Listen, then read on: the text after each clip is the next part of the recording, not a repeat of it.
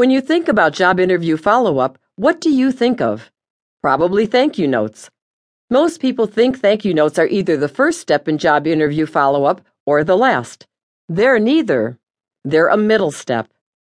Your job interview follow-up actually needs to start in the interview itself. It continues when you send your thank you note, and then in your contacts after your thank you note.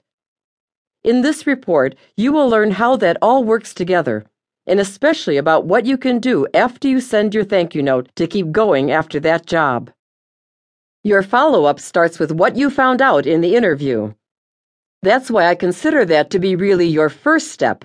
It's the foundation.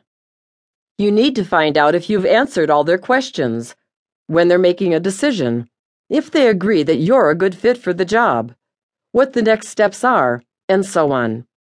What you find out will be your guideline for action. Knowing those things will always help you be more effective in your follow-up. The thank you note itself serves many different purposes for you. It's not just to show that your parents raised you well and you have good manners, although it does do that. It highlights your good communication skills as well as your social skills. But it can also help you do damage control if you need it.